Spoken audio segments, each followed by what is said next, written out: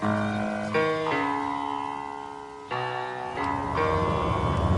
the right club. Be the right club today. Yes! Johnny, that's better than most. How about in? That is better than most. Better than most!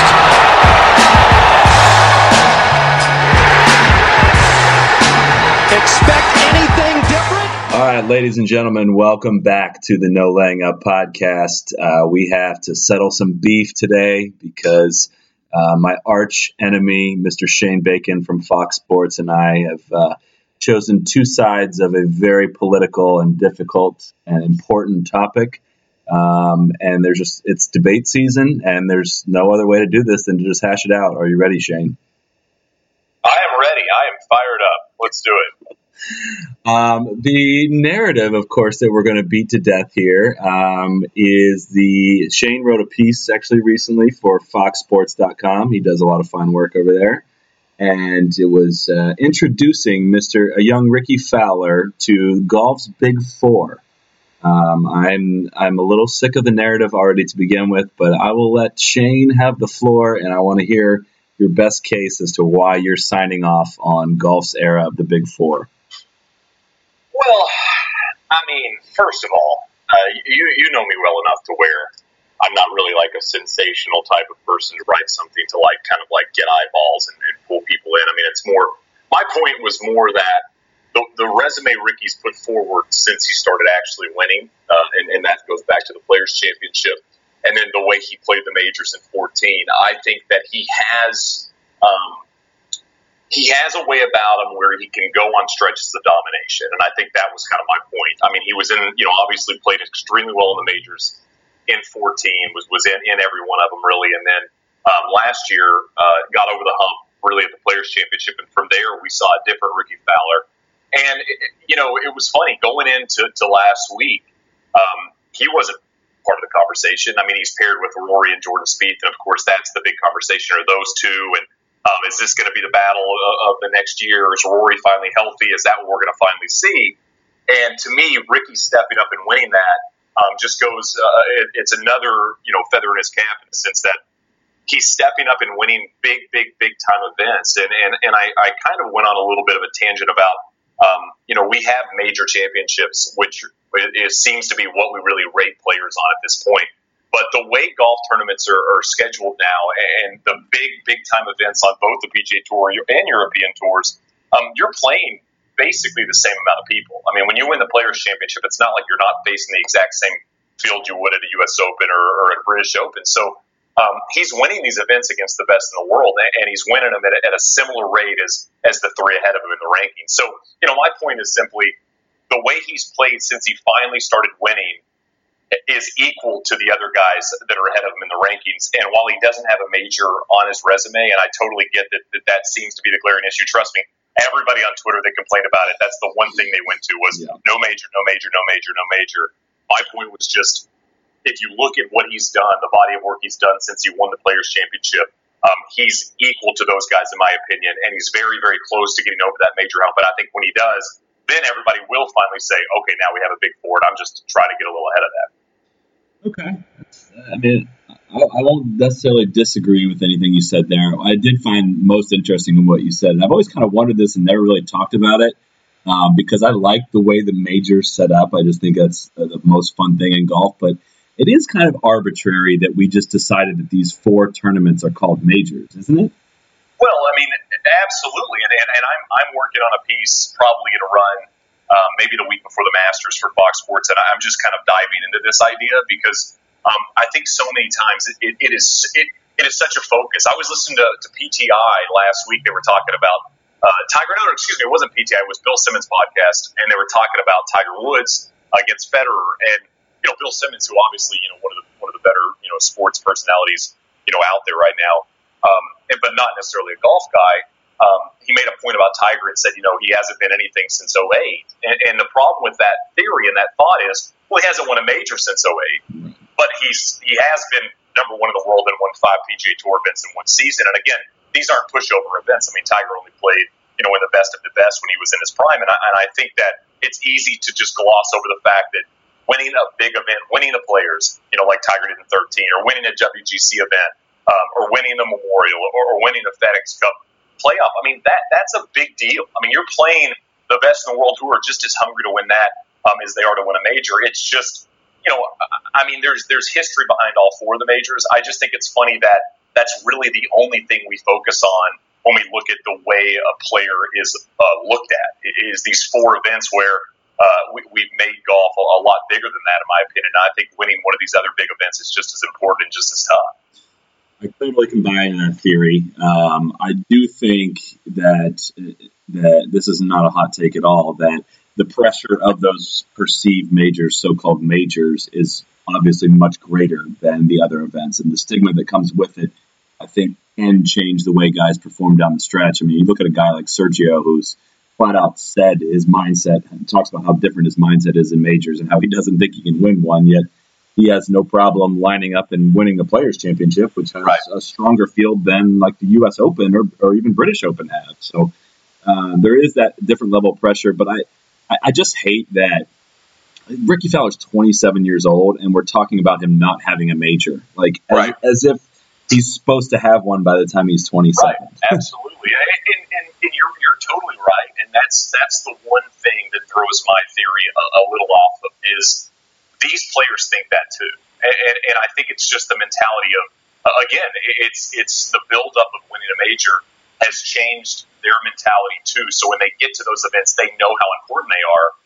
When you get to the PGA Championship, if you don't win that, you go on a long winter break before you get to the next major, and it's really your last chance. But what's funny is the weird thing about major season is 3 of the 4 major seasons, you can peak, in June, middle of June, and if your game peaks then, you've got a chance to win 1 of 3.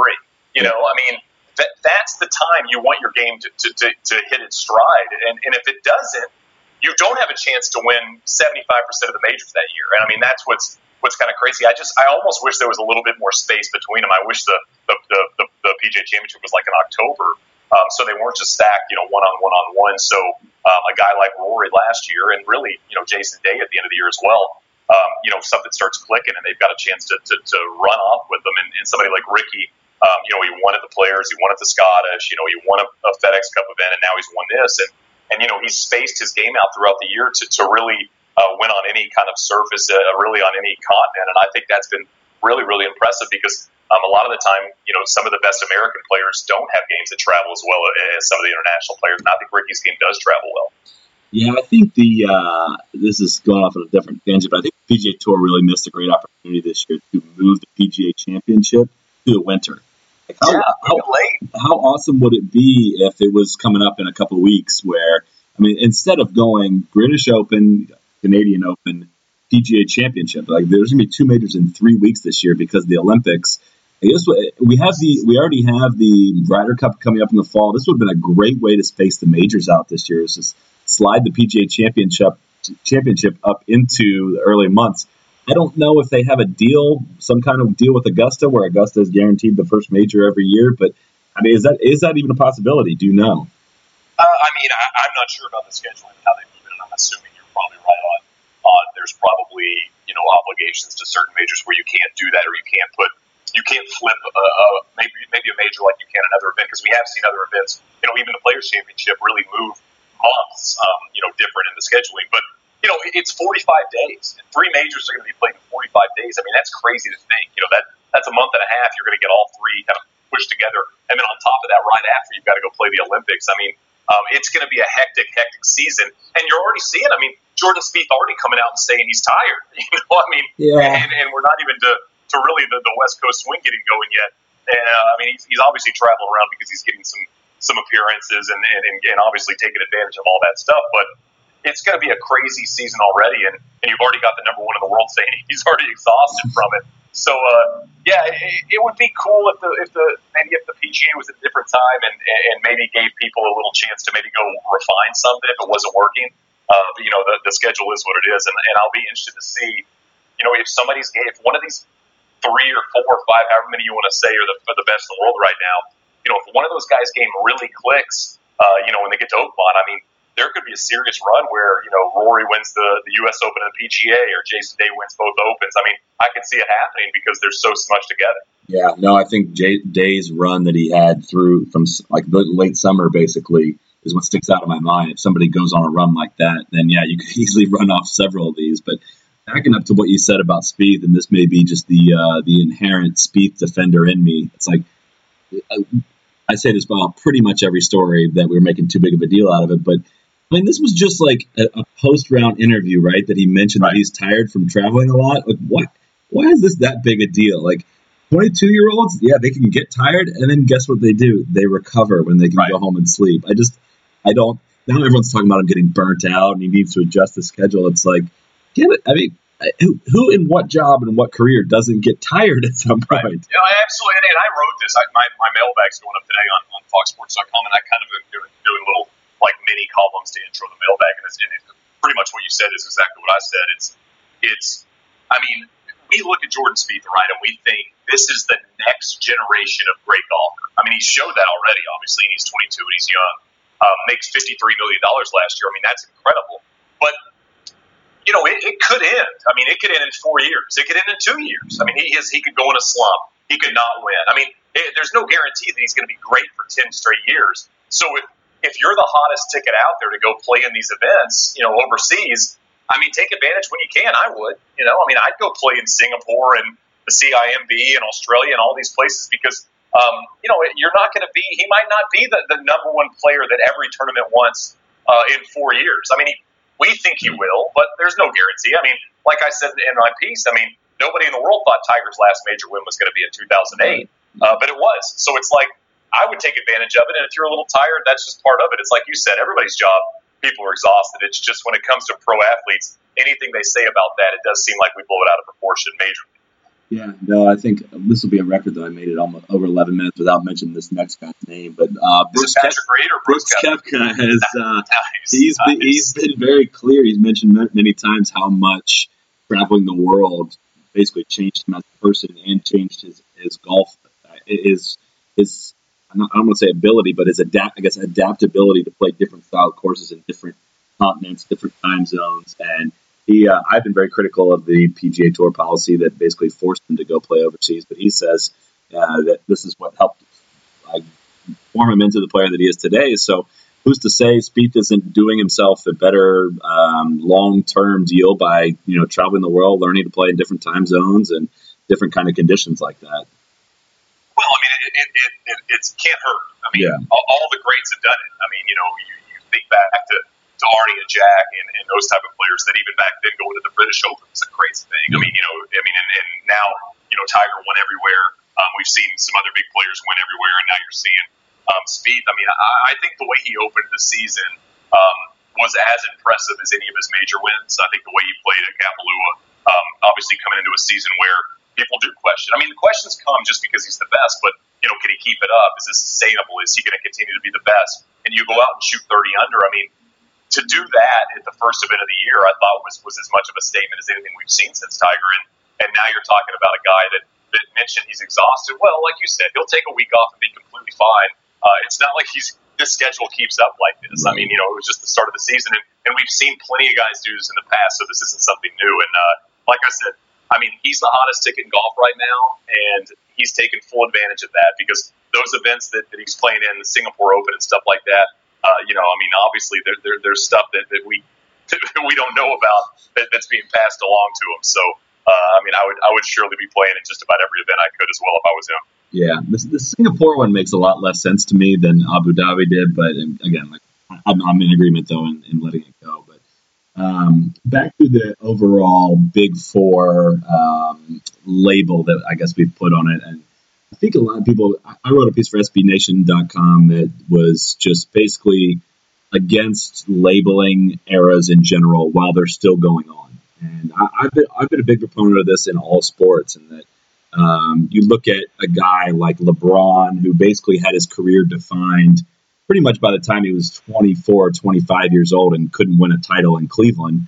And the comparison, people wanted to compare him to Jordan, and it turns out he won his first title the same age that Jordan won his first title, yet it was the fact that it didn't happen fast enough. He was already labeled this thing. And it happens in almost every sport that we just kind of get carried away with wanting to label and define things while the story is still being written.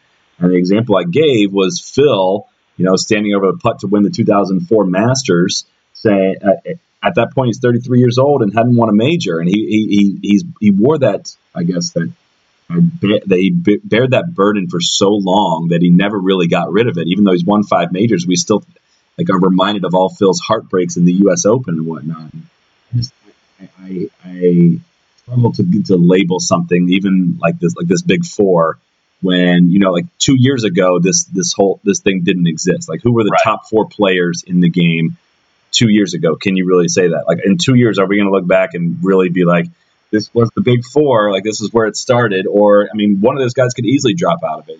To make like a real Big Four, to really label a group of people like that, they've got to be true legends of the game. The reason why Jack Nicklaus, Arnold Palmer, and Gary Player are known as the Big Three is they did this for decades, and their resumes really stack up. So, but it's hard now because the talent pool is so deep that any guy could. I mean, Brennan Grace or somebody like that could jump into this as well. I just think that as a person that's done this for a while, covering golf, and had to go through a lull where, we're talking about Luke Donald, Lee Westwood, and Martin Keimer as the best players in the world. I mean, no knock to those guys, but to have a stable of 27 and under 28 and under players with Day, and you're talking about guys that really, like you said, not only can win globally, but do it in the clutch. I mean, you talk about Phil being a major winner, right? And I totally agree. I mean, he's always going to be labeled the lovable loser.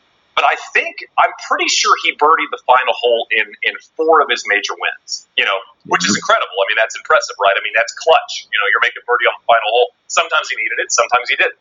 But if you look at the way Ricky Fowler's won his events, he beats Rory McIlroy in DA points in a playoff at the Wells Fargo. At the Players' Championship, obviously he went birdie eagle crazy to win that thing. When you think about the Scottish Open, birdied the last hole to win that by a shot. And in the way he played Abu Dhabi, I mean, chips in on 17. I mean, these are clutch things to do. These are impressive things. He's pulling off golf shots exactly when he needs to win major events. And I think that's the thing that I've been so impressed with Ricky. And one of the reasons that I do label him that type of player is, you look at somebody like Dustin Johnson, who wins events, sure, but sure seems to be labeled the guy that won't pull out that clutch moment in the big time tournaments. And I feel like with Ricky, he's learning to be clutch, which I think is a learned thing. I think you can learn to be like that. Yep. And I think we're seeing it more and more. And I mean, 4 wins since, May. I mean, that's really impressive. And I think that's something that just he's going to continue to build on. That being said, he could not win for 2 years. I mean, this is golf. It's a crazy sport, but that's the reason I kind of have put him in a different category. Is I've been impressed with the way he's been able to close out these events with people really kind of nipping at his heels. Yeah, and I think people misconstrue what I was saying as well into it being a shot at Ricky. I don't mean that at all. I've been long since. I think if you go back to the first podcast you and I recorded about 2 years ago, we talked about how I thought Ricky Fowler doesn't get a fair shake and that his wins are coming. And I've always been a big Ricky Fowler fan. I think everything that's happened in the last 8 or 9 months, 4 wins, supports that everything you just said, that he is this clutch and true superstar in the game. I don't think you really argue that. If you want to do he hasn't won a major thing, like, I'm going to probably roll my eyes at you because the point you made earlier, it's simply, it does not matter as much as people like to make it matter. So again, it has nothing to do with Ricky himself. I think and it's just something I notice on TV, and it's probably just perception, and who knows how much it actually applies. But it does seem like when you're talking about him being clutch, it seems like the pressure, he doesn't ever seem nervous. It doesn't ever seem to show any nerves. Like, when he's standing over a 6-foot putt, I'm as confident in him making that more than I am like Spieth, honestly. Right. I totally agree. Yeah. He looks like Retief Goosen when Retief Goosen was in his prime. Yeah. And it was like every time Goosen was like in the lead or was close to that U.S. Open, you'd be like, well, this guy's stone cold, man. And he is. And I kind of feel the same way. He's got this way about him on the golf course. Even during that Players' Championship, how are you not freaking out? And he just wasn't. He was fine. Yeah. He was just chill. I mean, he gave like minimal fist bumps. I mean, you're talking about one of the best closes to any event in the history of golf, and it seemed like he was out playing a $40 Nassau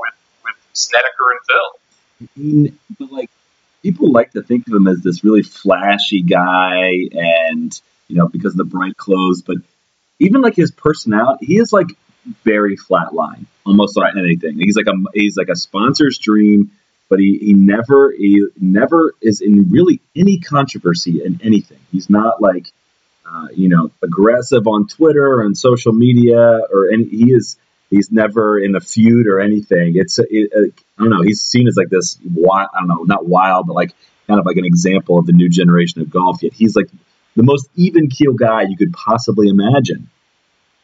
Well, it's fun. What I've said from the start of this run is it's been fun to watch him progress into a guy that can be taken seriously from the masses. I mean, I really do believe that people did look at him and just see his clothing, just see his flat-billed hat, all that stuff, and they weren't sure why we should care.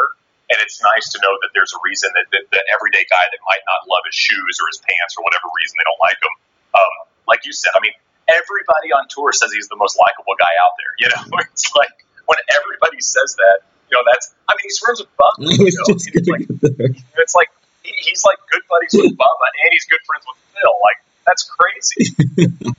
Yeah, I guess my whole point also in what I wrote was just saying, like, rather than trying to define these rivalries or this anything arbitrary like this, let's just kick back and relax and enjoy this. Because I'm honestly fans of all four of these top four guys that we're saying, and if they're like, and watching Jason Day and Spieth go down the stretch, that was really like almost not enjoyable for me to watch because I wanted Spieth to win. I wanted him to win 3 out of 4 majors. Yet I also wanted Day to to get his first major. So I'm looking back at past years when I'm trying to choose between the lesser of two evils to win a tournament.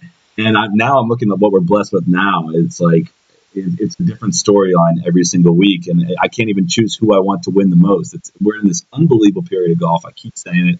I'm going to keep saying it. And I want people to kick back, relax, and enjoy watching it rather than making it who's the real number one. We can decide all that when all their careers are said and done.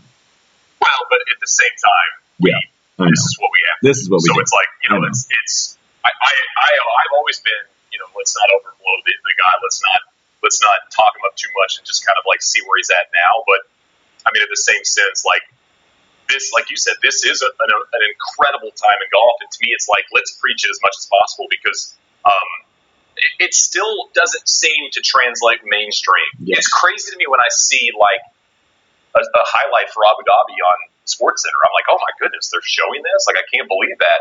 And it is as good a time as we've had. It's as good a time as I can remember in the game, and I think it's fun. And I think it would be amazing if Ricky wins a major this year. But if he doesn't, that's still okay. It's kind of what you're saying. So we'll see, and like you said, we'll let it play out. I think what we all want is just a little bit of these guys going after it in a major. I mean, I think that would be really fun to see. Take any of them, throw Dustin in there, throw Bub in there. I don't care, but see him go down the stretch, at Augusta or Oakmont or any of these places, and see what happens, because that's what we missed with Phil and Tiger, and that's what I've always wanted, to see, and I think that's what everybody always wants. I mean, last night I watched Djokovic Federer.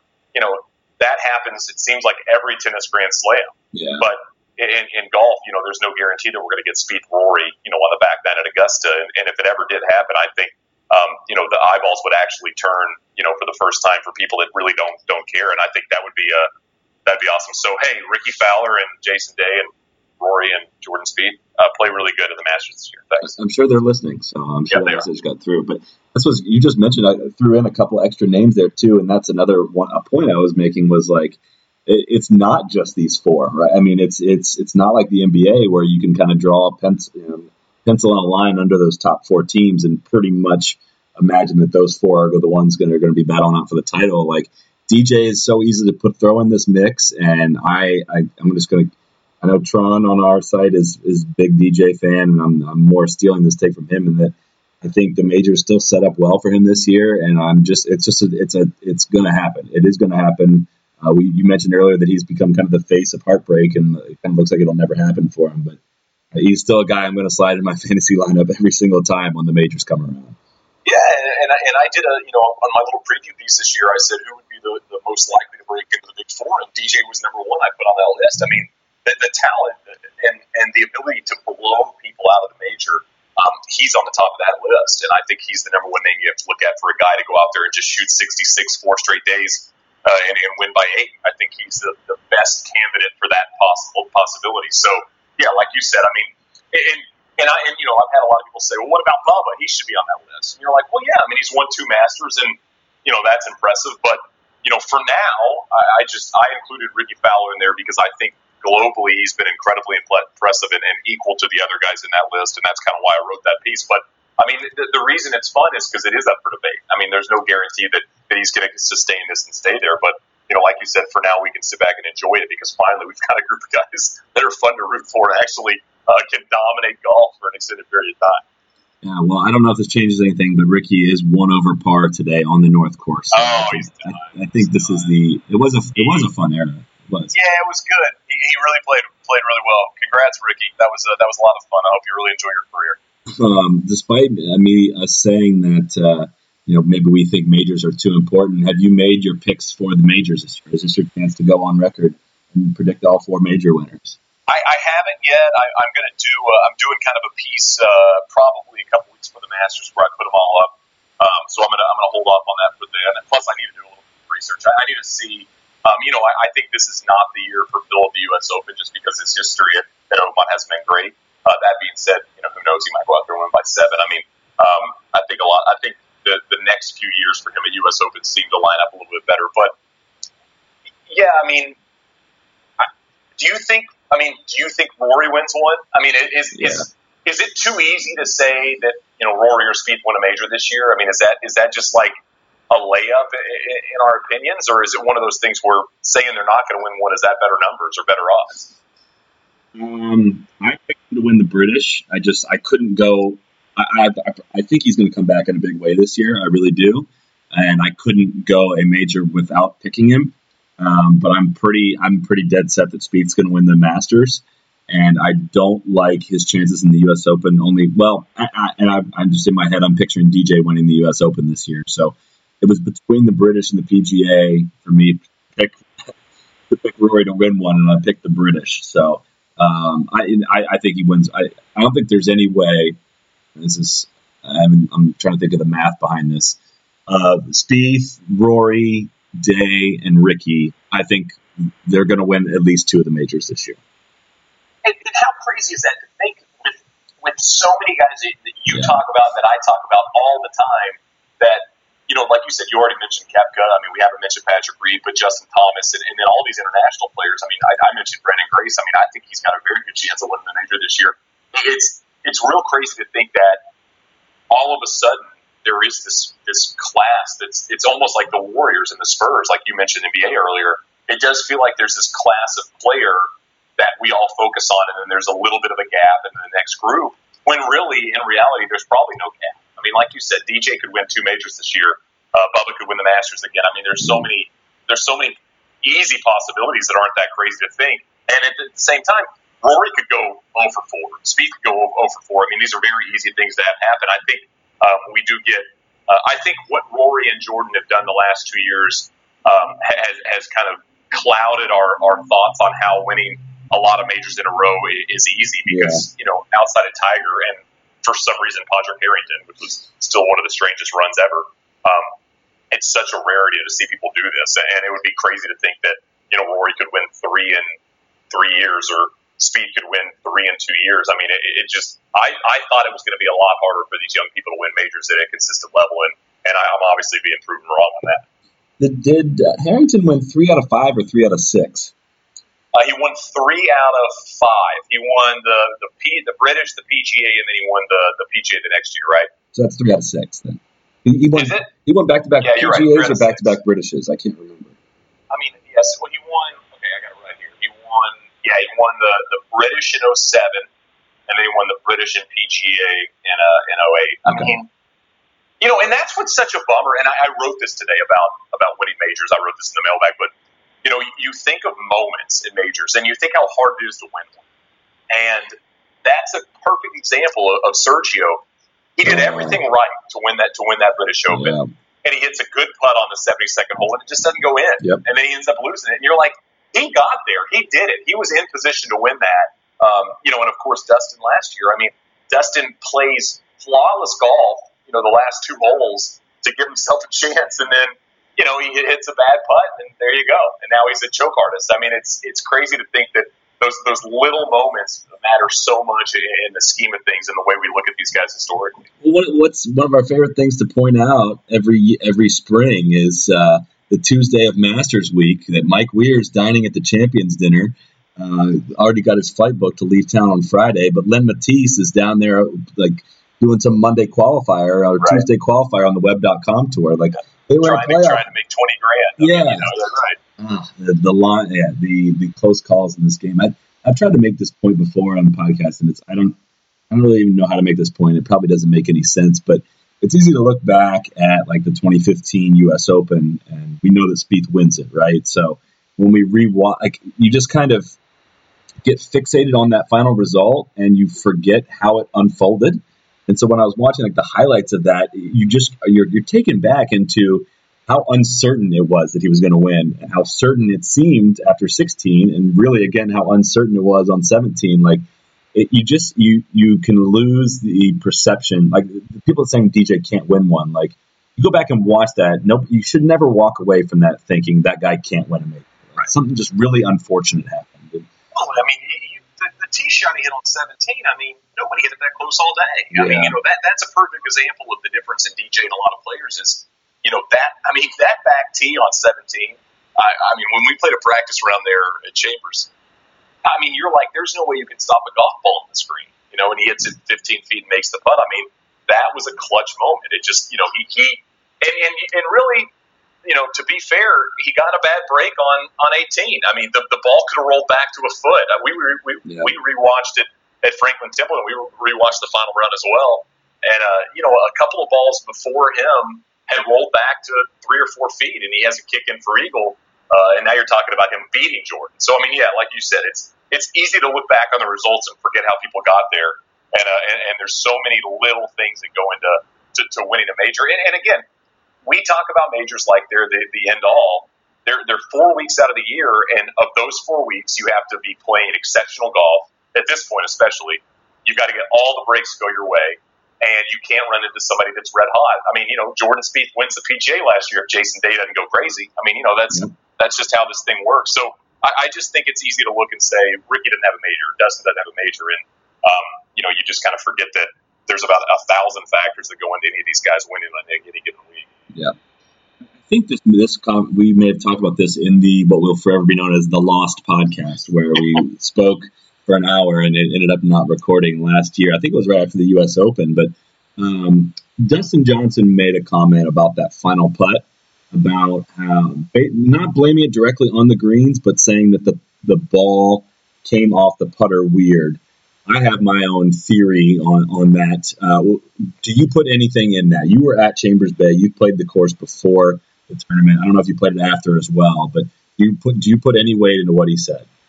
I mean, it looked like a shaky stroke. I mean, that's a lot. I mean, I've watched it a few times now, and the stroke looked shaky, and obviously the greens were bumpier than they wanted. So, it might have played a little bit of a factor into it, but it was, I'll just say it didn't look like his best stroke, and, it's understandable. I mean, it's a big time moment. It's okay if you hit a bad putt, and I mean, I'm fairly certain you missed it low, and that's pretty much the pressure miss is the quick stroke in the pool. So, I think Dustin Johnson, of all the things he's good at, he's actually been pretty good about being gracious when he loses. I thought the way he handled, the whole bunker gate thing and everything like that, I thought he handled it pretty well, given that you could come out and say this is complete BS. And I thought he handled Chambers well as well. I mean, it was a tough loss for him, obviously, but again, I mean, he had a balky putter all week and nearly almost won. I mean, the week the putts drop and he's hitting it like that, he's going to run away. Yep. My thought on it is that you've played on shaky greens before, right? And the putts sometimes, honestly, don't leave the club face the way they should. They just don't start on the same line.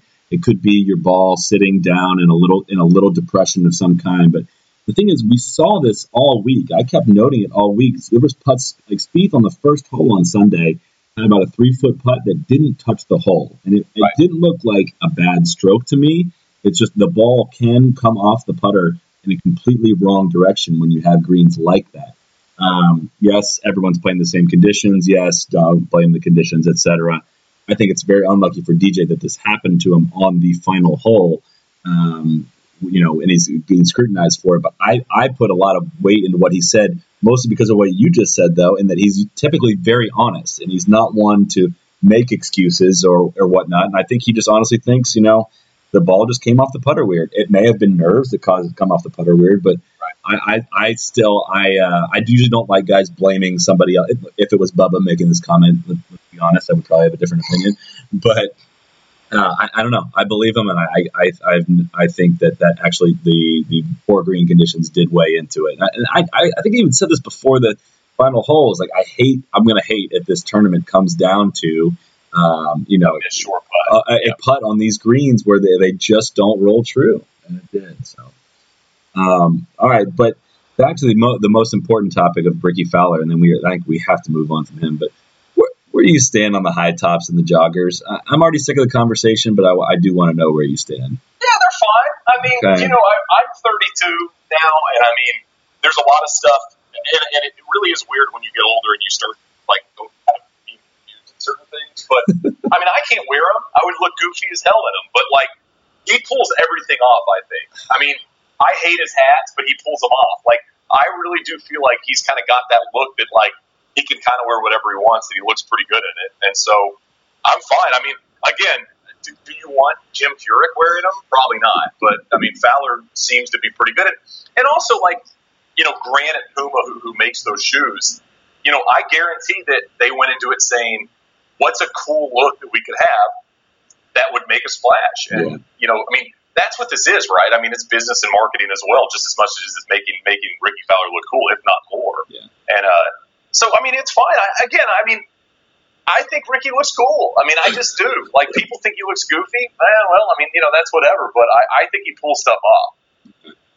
I love how you started your answer the same way. Every single person I talk to about this starts their answer. And that's by naming their age to add relevance to the conversation. Well, it has to. I mean, I literally, if I wore those on the golf course, my buddies would be like, dude, you got to go home, or what happened, or did you leave your real golf shoes? I couldn't wear them just because it's not my look or my style. But I mean, I'm sure there's a 1,000 or 5,000 or 100,000 18-year-olds that are going to buy them when they go on sale. I mean, if that's the look. I'm not really a Jordan shoe guy over my jeans either, though. That's not really my look. So I'm not sure if they came out with Converse golf shoes. Now we might be talking. Yeah, no, I put this in a couple of different pieces. I think I've written that. I'm fine with the shoes. Those joggers, man. It's just not a good look. I don't think he looks cool in them. I typically like his fashion. I'm not a big fan of the all orange outfit, but yeah, I don't. But he's kind of going away from it. I think he's kind of gravitated away from the full orange. Now he has the subtle orange. He has, but I keep giving the examples. I keep giving are. You look back just about 10 years ago, not that long ago. That there was some very regrettable fashion trends in the mid-2000s. You mean everything people wore? Phil Mickelson wearing skin-tight, short-sleeve mock turtlenecks. This is a thing that happened. Tiger tried to make the mock a really popular seller. Those things were $90 at golf shops. They were glorified T-shirts. Jim Furyk had button-up short-sleeve shirts. This is a Hawaii short-sleeve shirts. It was. I mean, God bless Jim Furyk. I mean, the guy, you just wonder, nobody tells him, hey, those brown shoes without outfit aren't the one, you got to have that one friend that'll be like, dude, that's terrible. You got to change, You got to have your people looking out for you. You got to have your style. I'm not that stylish, so I count on my friends, my people to keep me in check. And so Furyk's got to have somebody in his camp. I mean, come on. So somebody, anybody. There was an outfit last night. I was watching whatever the European event is right now, and somebody was wearing a purple pair of pants with a purple top and he was overweight with a white belt, but it was like different color purples. And the matchy stuff kills me. I think that's the worst. Like, I think that's worse that Ricky does than the joggers. Is like Sergio's the worst at it. Not everything has to match perfect. Like, you don't have to have like the blue shoes and the blue belt, and the blue hat, and the Adidas thing's blue. Like, I just feel like they've gotten to this point where it's like you kind of look like a mannequin, but not in a good way. You know, it's too matchy in my opinion. That's why I think Adam Scott's kind of outfits are the best, because they're like classy, but it's not like he has all of the stuff lining up perfect. How much? I should have asked this to I guess when I had Horschel or Thomas on the podcast, but how much do the pros decide what they wear? I mean, some of this stuff has got to be scripted for them. I know they got to push some of this stuff, but I think I've heard almost what I've heard is the players are in charge of whatever they wear, except for the majors, because they do all those major scripting. Okay. So I think they kind of like gets to like, you know, maybe Billy Horschel gets 7 outfits sent to him at a place and he can kind of pick what he wants to wear. Or maybe he picks it beforehand. But I think they kind of can pick and choose what they want to wear at pretty much every event except the majors. But then also they have, you know, input into those scripted outfits as well. Yeah. Okay. I'm going to switch it up. I'm going to ask you a question that I got in my mailbag from last week. But what is preventing the PGA Tour from doing some kind of like all-star weekend or like some kind of skills competition, something like that? You have any half-baked ideas on the topic? Yeah, I think about that. I've thought about this before.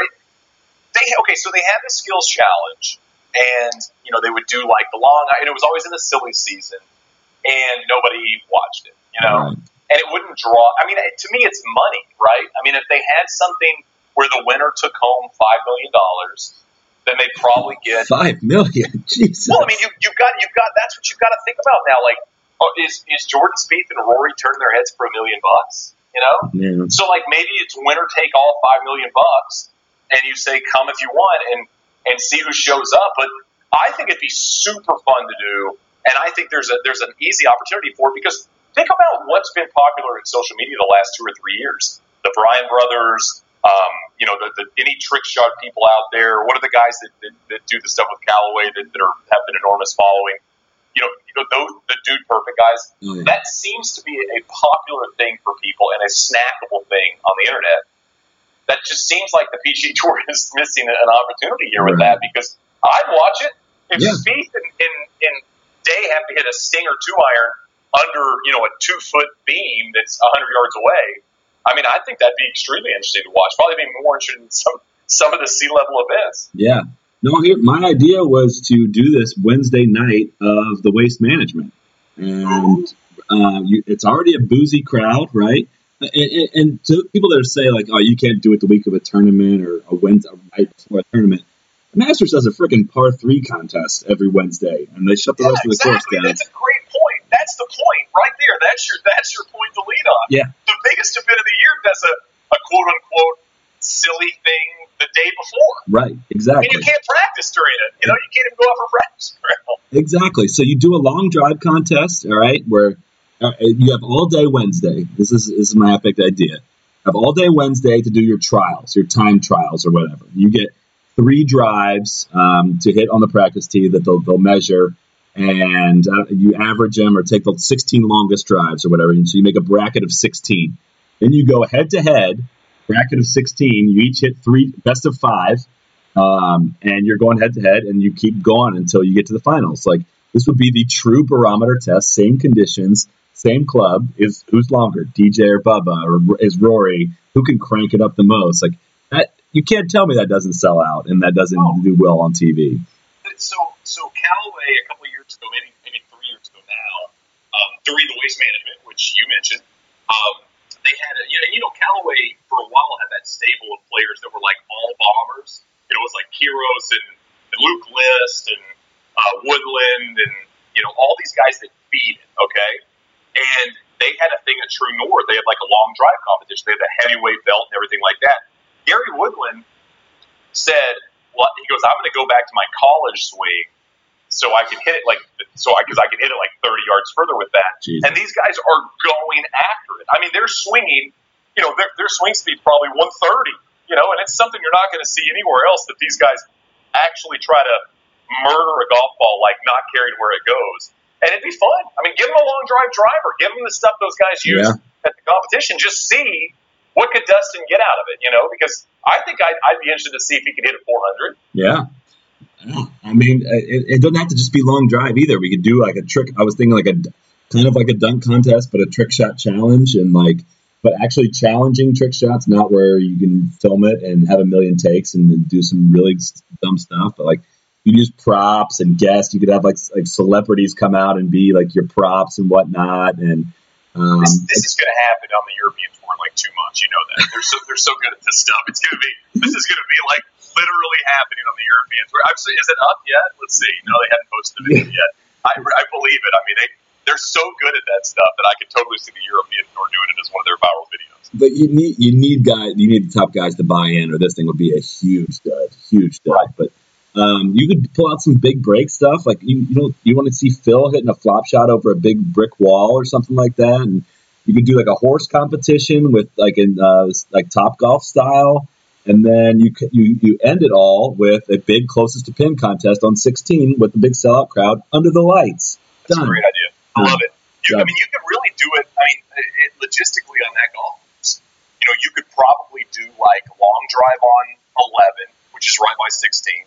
You could do you could do a skip it across the water competition on 15 at TPC, because you got the pond right there on the par 5. I mean, I think it'd be awesome. And like you said, the problem is you've got to have people buy in. And also the other issue would be, the Speeds and Rorys aren't playing Waste Management. So are you doing just basically the best of the best from that group? I almost feel like you'd have to do it around a major to make sure all those guys are there. Yeah, I think you put it around a major, though, and people are going to bypass it pretty quickly. Yeah. That's why I said maybe you do it at TPC Sawgrass on a Wednesday. You could do close to the pin on 17. Ooh, okay. You could do long drive on 16. You could do some goofy stuff there too. There's a lot of opportunity there. I feel like that golf course of most of them is really ahead of its time in the sense of doing these kind of things. I mean, it would be cool. That'd be a fun idea too. Okay. I can be talked into that. I just felt like Waste Management, it's already a big party, and everyone's already yelling on 16, and the whole atmosphere is different that whole week. That'll be the one that fit. I agree, you're kind of missing out on like the Speed Rory era or part of that, but hey, Tiger plays there now, so you never know if he comes back. He's not yet in. I haven't got the email yet if he's in the field this year. He won't be in it this year.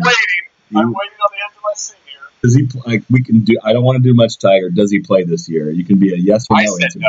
I said no. Doesn't seem like it. And like you said, we could spend minimal amounts on him, but I'd be surprised if we see him tee it up. Yeah. What do you think about, or what do you have thoughts on what we saw to Jason Duffner this past weekend? Is this the return to glory for him? Yeah, it was cool. I actually got to talk to him quite a bit at the Sharp Shoot at the Franklin Templeton. Obviously, they won that, and he kept mentioning to us how much Brandt Snedeker was helping him with his putting. He said just being around somebody like Brandt Snedeker and just how confident he is with the putter, it almost makes him feel confident. And the way he talked and just the way he was kind of stroking it that week, it did seem like this guy, the one thing obviously lacking in his game is his putting. I mean, he's always kind of struggled with the putter. If he could get that locked in and dialed in, he's going to be scary.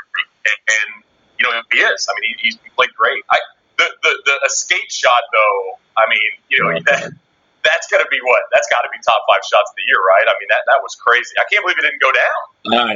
If Bones was caddying, it would have gone down. That pin would not have been there, but it was moving. I'm not sure it would have gone in with no flag. I've seen that a couple times. That thing was trucking. It was moving. I was not surprised to see it not fall because that had plenty of speed. But I mean, I was definitely pulling for him. And when he hit that on the rocks, I thought it was over. I'm on a little delay here, so I saw it on Twitter before it even happened. I was ready to shut the TV off. It was about 2 a.m. for me. But man, it was so good to see Duff back in the winner's circle. And it's a guy that I hadn't thought of from a Ryder Cup perspective, really. But you look at the start he's had to the season, and even a guy like Snedeker too. I've written off in the past, and I'm starting to look at it with a different light in that they've got Ryder Cup experience and a long ways away, but they've started the year very strong, and I wouldn't be surprised to see them in red, white, and blue come September. What is your viewing schedule like this past event, which it's not a major. It's not a must see necessarily. Are you staying up every night? No. I mean, or are you just picking and choosing your spots? Picking and choosing spots. Hawaii is really hard because that's like 11 time zone difference or something like that. They do play those in the morning out there, and I didn't last on that.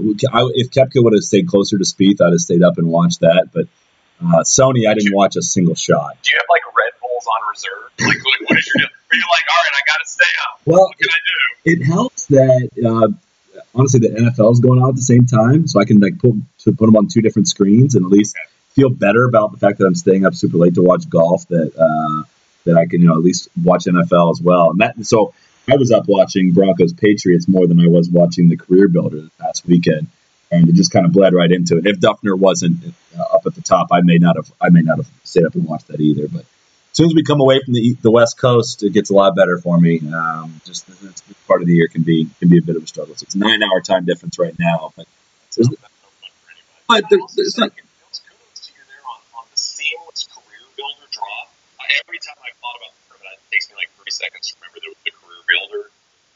And you said it just you didn't miss a beat. I'm pretty impressed. I feel like I keep wanting to call it the Humana. You see, potential sponsors out there listening, this is how well I can seamlessly drop the name of your company in here. So, and he drinks Starbucks coffee. Yeah, that's how it goes. Were you with Phil? I mean, do you have any thoughts on Phil? I mean, is it just a good week, or do you think there's something there? I think there's something there. I thought before the season, I thought we were going to see a resurgence from them this year, and that's. I think that the President's Cup seemed to do something to him, and I honestly just think he cares so much about the Ryder Cup, and that was kind of his. I think he pretty much kind of demanded to be on the President's Cup team and put Oz in a tough spot to where he kind of had to put him on.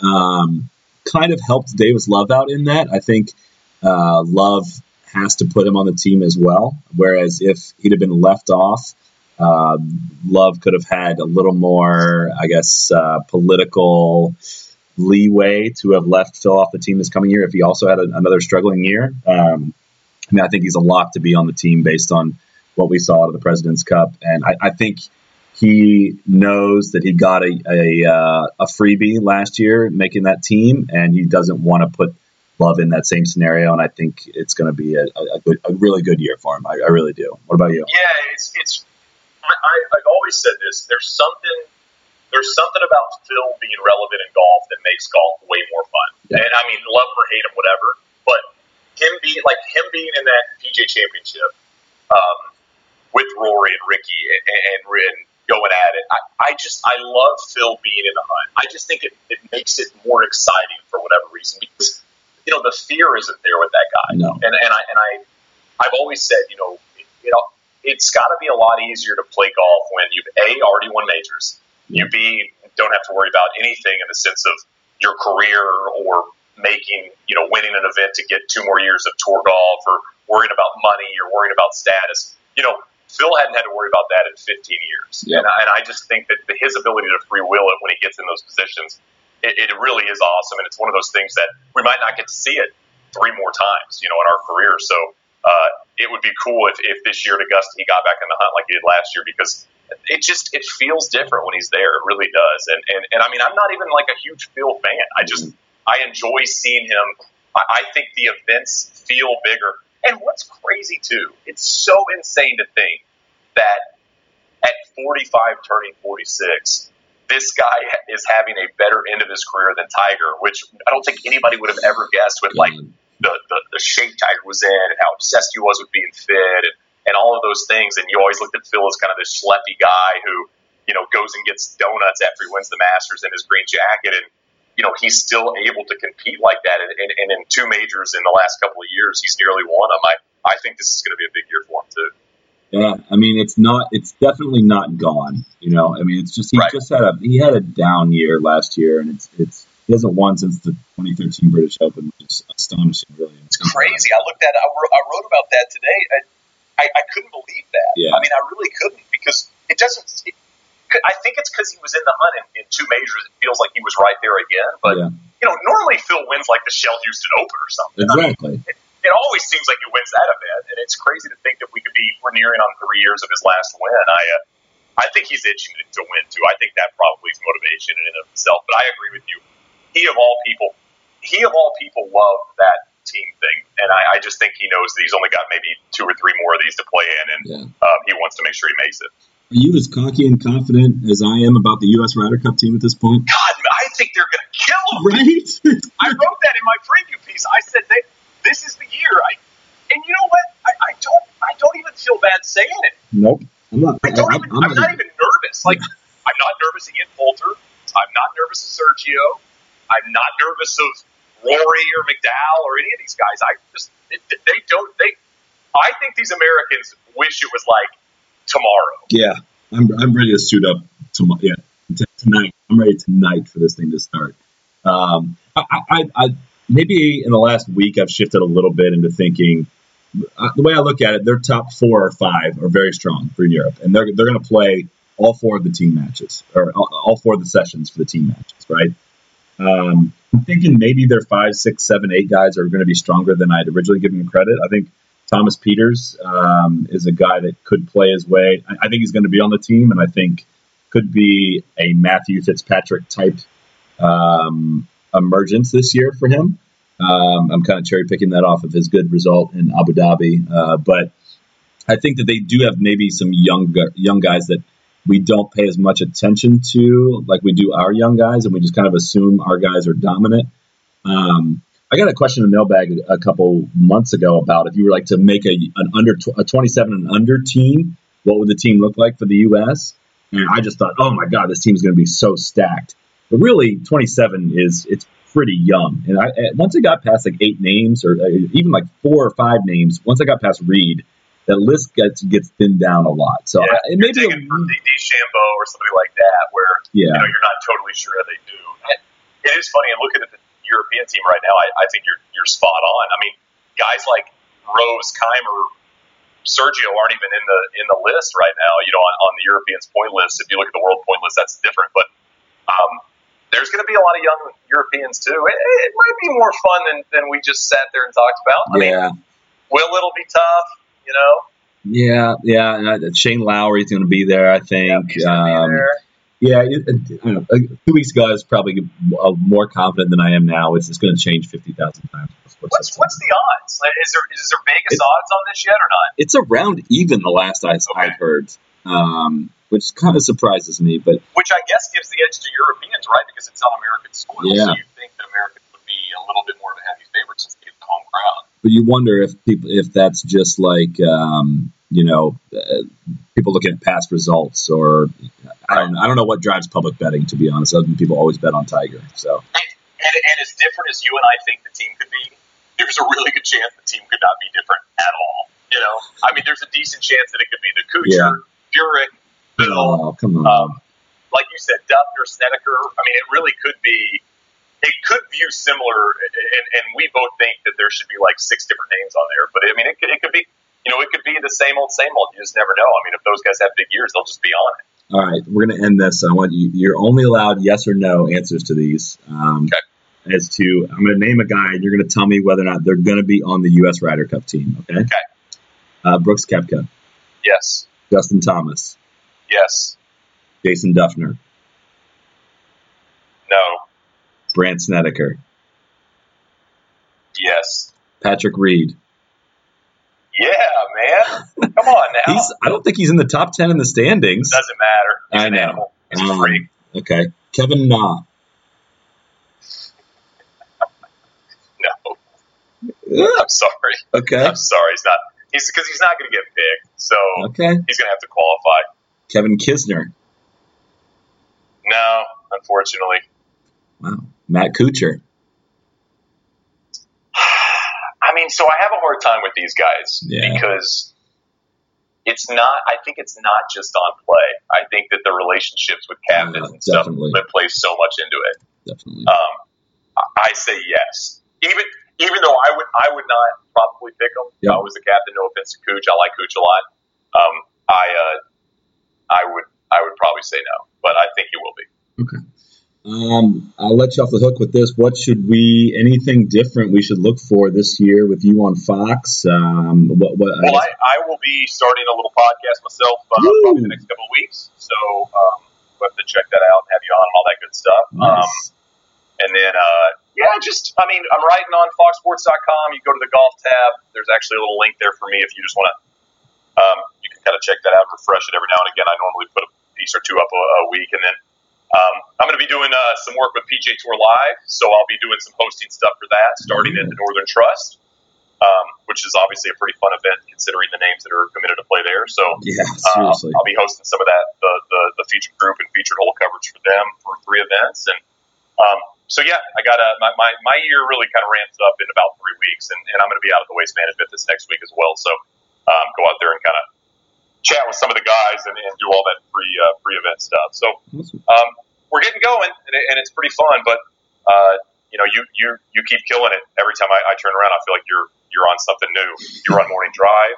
Your picture, even though your picture you kind of look in that picture like you could be like an extra in a vampire movie. The facial hair, you look like sinister, but like not in like an overly sinister way. It's just a little bit, which I think almost fits a little bit. You don't hold back on stuff. You're not scared to go after people when they need to go after. So that's a perfect picture for you. Like I can eat your heart out, but also kind of a nice guy at the same time, right? Great beard. It's a great beard he's got. But yeah, keep killing it. It's crazy watching the no laying up love continue. I love when the pros ask you for shirts after they win $1 million. That's my favorite. That was ridiculous. I just won $1.2 million. Can you send me a free shirt? Sure. I'll send you a shirt, man. Whatever you want. Daddy, it's in the mail, buddy. You should send him an invoice in like 6 weeks for like $800. Be like, yeah, it's a really expensive shipping from Amsterdam. No, he requested it on the house. I can't bill him for it. He specifically requested on the house. I've heard and I can't get into it, but there are so many stories I hear about these athletes that ask for free things, and you're like, dude, you made $20 million last year. I wouldn't even want to send the email, But anyway, keep it up. It's fun. It's fun. It's fun. I wear my no laying up shirt.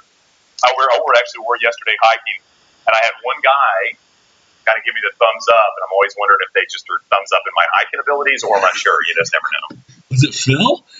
It was not Phil. I don't think Phil's out on Camelback hiking right now, but you never know. Also, I just want to let everybody know there's going to be a Photoshop, and if anybody's even listening, there's a Photoshop on my Fox Sports mailbag, and it's including Phil Mickelson, and let me just say you need to go check it out. So that should be up today. But the question was, which player should not wear another player's kind of outfit or attire? And shocking, Phil made the list. So it'll be wildly entertaining. Look forward to that. I'll add the link to that in the podcast. Awesome, I appreciate that. Shane, thank you for the time as always, man. We will talk to you again soon. For sure, see you, man. Be the right club. Be the right club today. Yes! Johnny, that's better than most. How about in? That is better than most. Better than most!